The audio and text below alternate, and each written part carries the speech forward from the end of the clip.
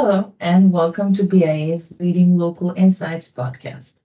Here we examine the trends, technologies, industry activities related to the local media revenue. We also assess the developments of platform launches, data, technology, nationwide advertising, all to examine opportunities and risks around local advertising. I'm Leila Chetty, Senior Media Analyst at BIA, and I'm here with my colleague Rick Ducey, who's the Managing Director at BIA. Today, our topic is a new report that Rick and I just published, and it covers a timely topic since holiday retail shopping is right around the corner, and that's retail media networks. Now, retail media networks, which we call RMNs, have been growing very quickly over the last several years, especially since COVID, and many of our clients have been asking about what it all means for the local advertising landscape. So we decided it was time to examine retail media networks from a local perspective, which is exactly what we've been doing for the last few months. In our report, we examine the rise of RMNs and functionality that makes them attractive to retailers. Then we look at the investment in this emerging media and identify which RMNs are on top right now and why. Plus, we align our RMN findings with our own local ad forecast for the retail vertical. Now, this has all been incredibly interesting for us to research, and so many times throughout our discovery period, we found out that it's hard to keep up with everything that's going on in the industry. So there's a lot happening with RMNs, but we are ready to share what we've learned. In this podcast, we're going to synthesize our top findings about RMNs, and then we'll tell everyone how to get a copy of the report because we're offering this report for free to download in our website. Rick, you and I are going to tag team running through the top questions that we ask and answer in the report itself. Shall we get started?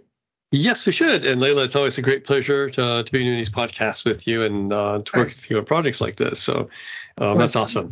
And it's great to have a chance to share some of our data and some of the thinking that goes along with the data for this fast emerging space like you've been describing with retail media networks. So retail media networks, RMNs have become very popular in conversation in the media business. And I think the local angle is not something I've seen treated very much. It's just sort of overall spending. But how is this impacting the place that BIA lives, which is local media spending?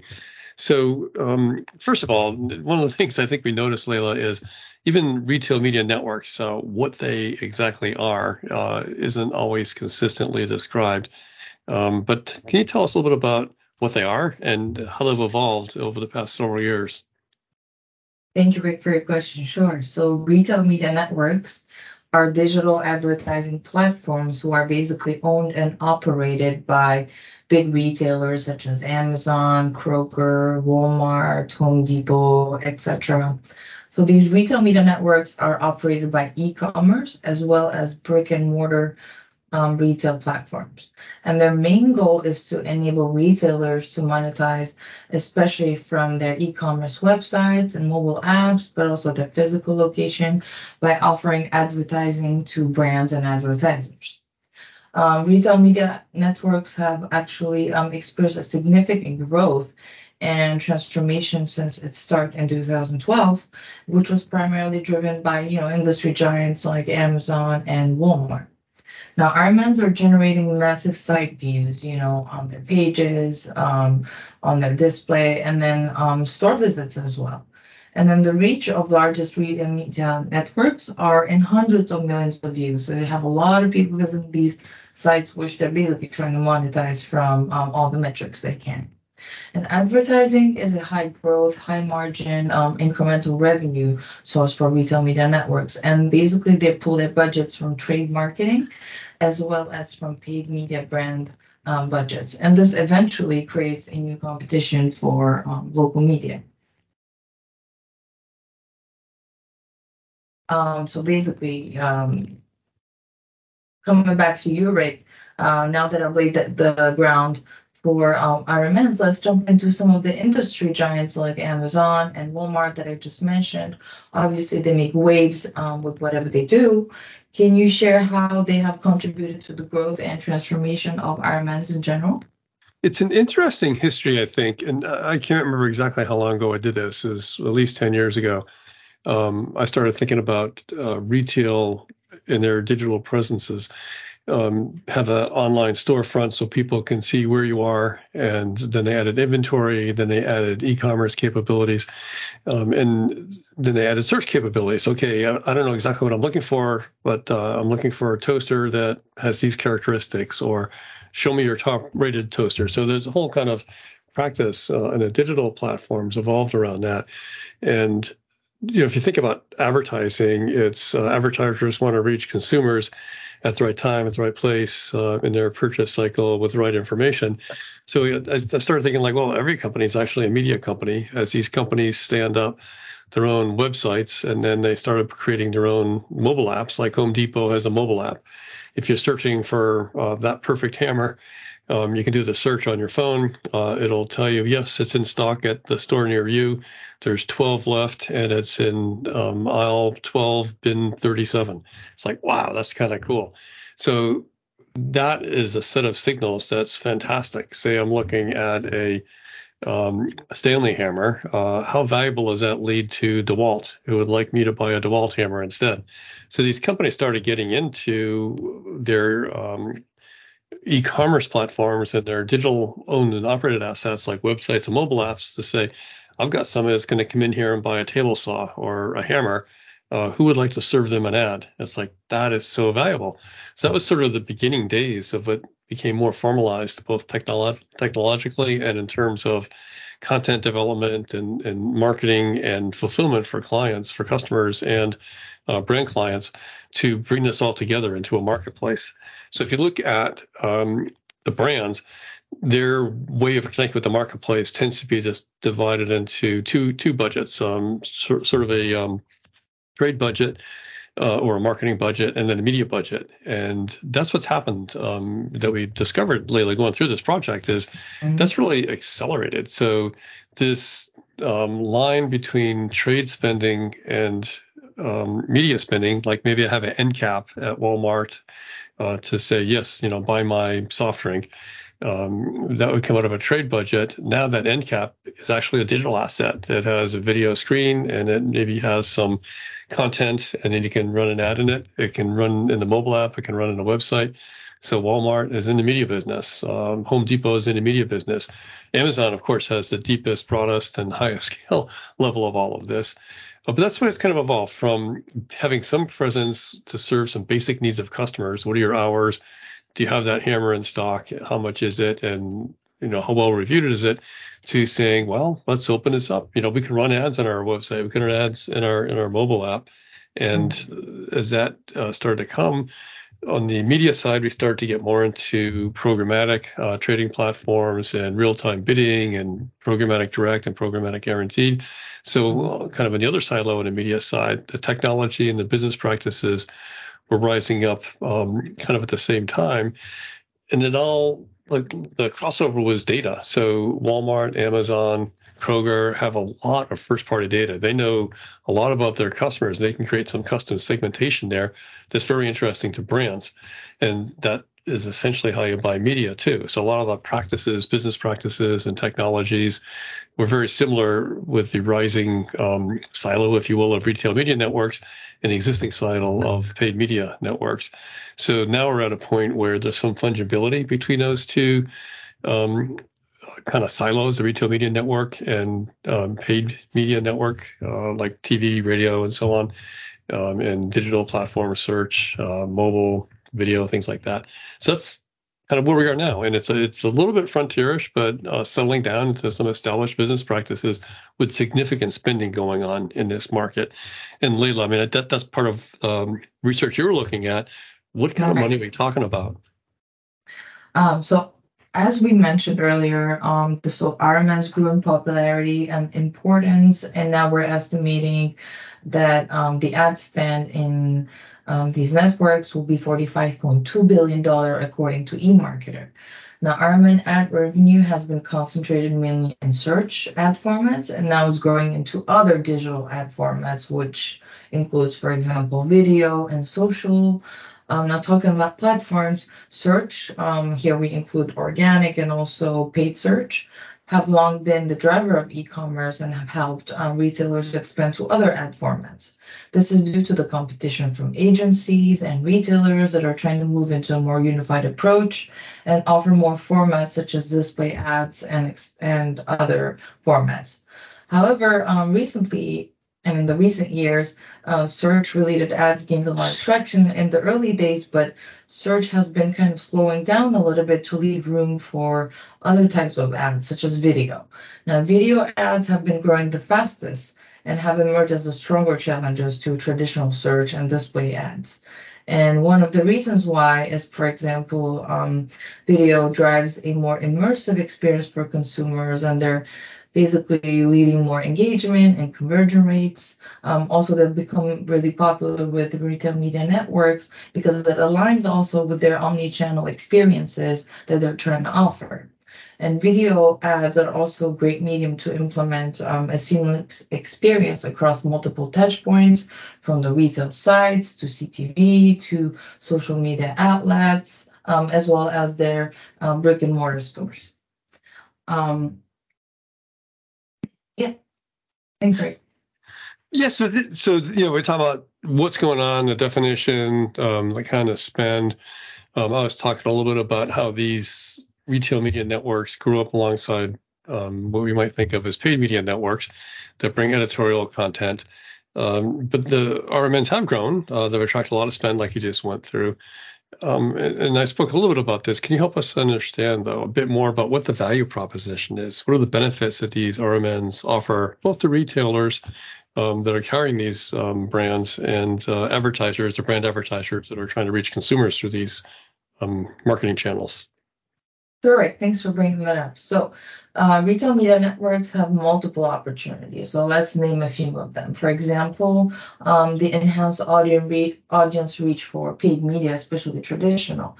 So one of the big advantages of retail media networks is their vast and diverse customer base. They provide valuable access for traditional media platforms who are basically trying to improve their engagement levels. And also, they hold the potential to help media publishers extend their audiences. Another factor would be that they provide sales attribution. Now, another notable aspect is their ability to measure and attribute actual sales across different platforms. Now, the resulting data is very important and key for media platforms who are aiming to optimize their marketing efforts, but also trying to increase their profits. And another third feature would be that they would bring in innovative and interactive advertising products, like, for example, shoppable TV, which basically helps close the gap on purchasing. So retail media networks provide a lot of possibilities for paid media platforms, especially traditional, who want to expand offers to their advertisers, like with shopping video ads, which are basically customized and are there for the customer's needs by simplifying the purchasing process, but also enhancing the customer journey. Now, for retail media networks, the possibilities of linking features such as the shopper loyalty data, their sales data with the viewing is a powerful aspect for brands. Now, Rick, now that we've talked about a little bit about the retail on investment, I wanted to move a little bit towards the attribution part of things, where we know it's important for usage and for growth. So here's a question for you. How does the first-party data of the retail media networks combined with their sales outcome basically benefit advertisers? Well, I think probably Amazon is the classic and probably the biggest example of this. Amazon, as a walled garden, if you will, knows a lot about its consumers. They know what they're searching for. They know what criteria they're using in that search, what signals, and they know us, the people on their Amazon platform. There are data privacy and data safeguard constraints that are operational, of course. But Amazon is a terrific closed-loop marketing platform from that perspective, and that's very helpful for Amazon. They can do ratings and make recommendations to you for other things that you might be interested in. And if you say, "Gee, I put this in my shopping cart," they can pop up an ad that says, oh, here's another version of this that is higher rated.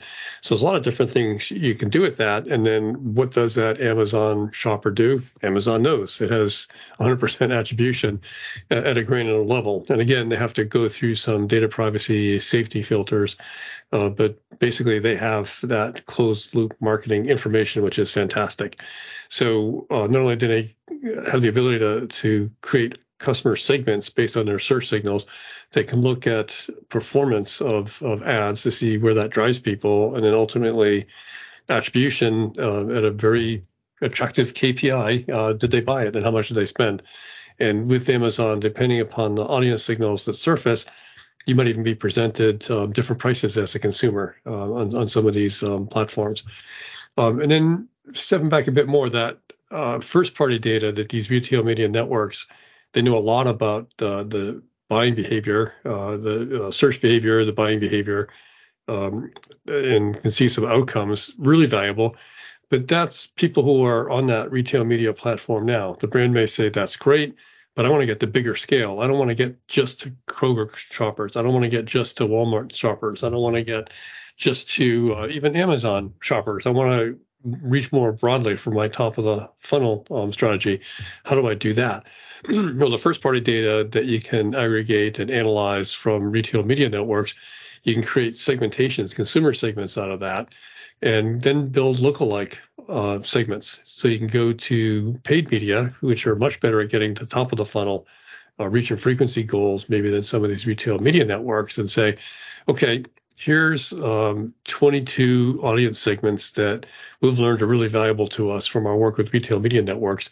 How many of these 22 audience segments and how closely can we activate them in your media?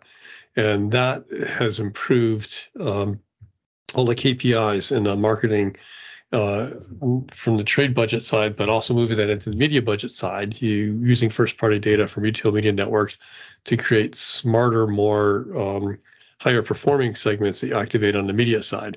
So it really helps brands both ways in their trade budget as well as their media budget to get both reach extension to the paid media side and much more effective audience segmentation and targeting that flows through to attribution. Thank you, Rick. That was very interesting. And then this brings us actually to one of the main points, which is programmatic. I'm going to give you this question as well. What is the significance of programmatic advertising in retail media networks, and which major players in the space offer their inventory through open ad tech platforms? Yeah, so the last part about open ed tech platforms, that's increasing. The walled garden is where a lot of things start. So the Walmarts, the Krogers, the Amazons, the Home Depots obviously would like to keep you on their platform. And as they have inventory that comes up, they're monetizing it at very attractive margins, like you were saying earlier, Layla. So, I mean, that's fantastic. But at some point, that is a nice revenue stream. And we're doing it all on our own in our own closed garden, our own walled garden. But, as we create more inventory, we're not getting the fill rates. We're not getting the take up. Or, we could actually be generating more CPMs by opening us up, higher CPM values by opening up a bit. So some of their inventory, they may open to the open programmatic marketplace. They can set floor prices and you see how that fills. Again, they can offer very attractive audience segments that some brand or agency wants to activate. So some of it can be held within their walled garden, and they can open up some portion of that inventory to the either open internet or doing some sort of relationship partnership selling where it's private marketplace or programmatic direct or programmatic guaranteed. There's all different flavors of this now. But essentially, I think retail media networks are now starting to be run by media people. These retailers are hiring people from the media side of things, no advertising, no media, and are starting to bring that expertise and the relationships over to the retail media network side. So the differentiators between retail media network and paid media networks, they're still there, and I think they're complementary from a brand perspective and an agency perspective. They each have different value propositions, but there's an opportunity, I think, for paid media businesses to play more on the retail media network side and vice versa, to the benefit of pretty much everybody in the ecosystem. It'll be competitive, but there'll be more opportunities, I think, to have people go after and realize. So, Leila, let's bring this back to the local side again. We at BIA focus on local media spending. That's kind of our specialty. I think our latest number is $176 billion or so will be spent to local in 2024. A lot of money. Not all of that retail media network spending goes to what we would call local with geo-target designators. But what are you seeing about the local advertising marketplace, the retail segments like you were talking about earlier, and what we're seeing for local retail in terms of ad spending in local? Thanks for mentioning that question, Rick. That's something that we're interested in a lot, the local part of it. So local advertising in the U.S. Will be 161.6 billion in 2023, according to our BIA estimates. Now, local retail, which does not include retail media networks, I just wanted to mention that, contributes to the largest portion of the local ad spend with 25 billion in 2023, and that's, I believe, an 8.2% increase year over year from last year. Their digital ad is about 39%, so about 9.6 billion of local retail this year will go to digital. Now, retail media networks, they play in the local market, but at a national level. So retail media network spending comes, as you explained, from the trade budgets, whereas the media budgets are more used to buy ads on publisher-owned and operated formats. Now, the spending between trade and media budgets is really hard to break down and have transparency on that, as more media spending is slowly shifting into retail media networks, especially at the lower funnel campaigns. Now, with the most of the retail media spending at the national level, and mainly coming from trade budgets, as we explained, it is kind of difficult to determine how much of the local media budget is going to retail media networks. But this is one area that we will keep watching and analyzing more going into 2024. Now, Rick, let's conclude by discussing our final question. What do you think are the possible opportunities for paid media, such as radio or TV, who would like to partner with a retail media networks? What would be the strategies for the local sellers? Yeah, so retail media networks, as you defined it, they're digital platforms. And if you look at traditional media like radio and TV groups, they still get a huge amount of local ad spending, but they're looking for growth on the digital side, which makes sense. That could be just digital or it could be cross-platform, both the linear advertising opportunities as well as the digital advertising opportunities. These days, buyers are looking at data-driven audience targeting and audience delivering across platforms. As the rise of retail media networks has become more interesting to brands and agencies, initially maybe at a national level, but now coming into local, it's becoming a thing. And that spending can be competitive with local media in some cases, or it can be collaborative and maybe synergistic. So from a programmatic perspective, that's great. You can do a lot of things in an automated trading marketplace, whether it's walled garden or you open up some of that inventory to the open marketplace. However, even though it's tech-driven, these ad tech platforms do best when there's actually a relationship element in the selling conversation. So the retail media networks are starting to get smarter about that relationship side because they're hiring some people out of the traditional media business to come over and help them understand how to work with advertising marketers and agencies. But on the local level, they could use some scale. And at the same time as these local media with local sales forces, feet on the street, are out there trying to get more digital revenue opportunities, these retail media networks could probably get better fill rates, deeper into local audiences, and even increase their operating margins more by partnering with some of these paid media companies. They've got terrific first-party audience data. The media companies have increasingly better first-party audience data, so you can have a couple of benefits. One is reach extension across the two networks, what the paid media can deliver locally, and then also reach into what the retail media networks can deliver locally. And then that segmentation and look at the move towards attribution. You can develop lookalike segments based on the first-party data from retail media networks and activate those in local media that the local media sellers could sell and drive higher overall KPIs on a brand level, awareness, favorability, intention to purchase, referrals, things like that. And then if your KPIs drive people to mobile apps or websites or even floor traffic, all those attribution measures are available from the data vendors. So the potential for partnerships and collaboration between local media and the retail media networks to drive higher fill rates, higher CPM, higher engagement, and reach a broader audience through different reach extension strategies, in theory, sound really good. And I think, we're all interested to see how much actually evolves.